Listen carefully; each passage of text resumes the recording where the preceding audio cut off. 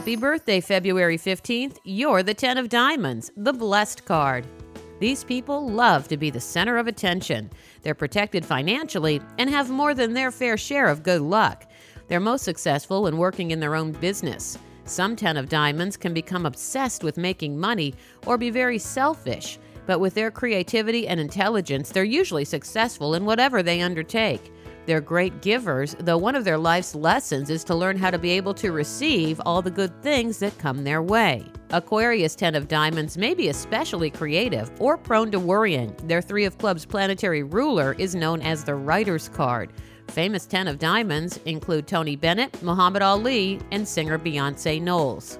The Birthday Cards of Destiny is based on an ancient fortune-telling system that blends astrology and numerology with a deck of 52 playing cards. Learn more about this fascinating system and look up the birthday cards of the people in your life at birthdaycardsofdestiny.com. I'm Lisa Osborne on Lisa.fm.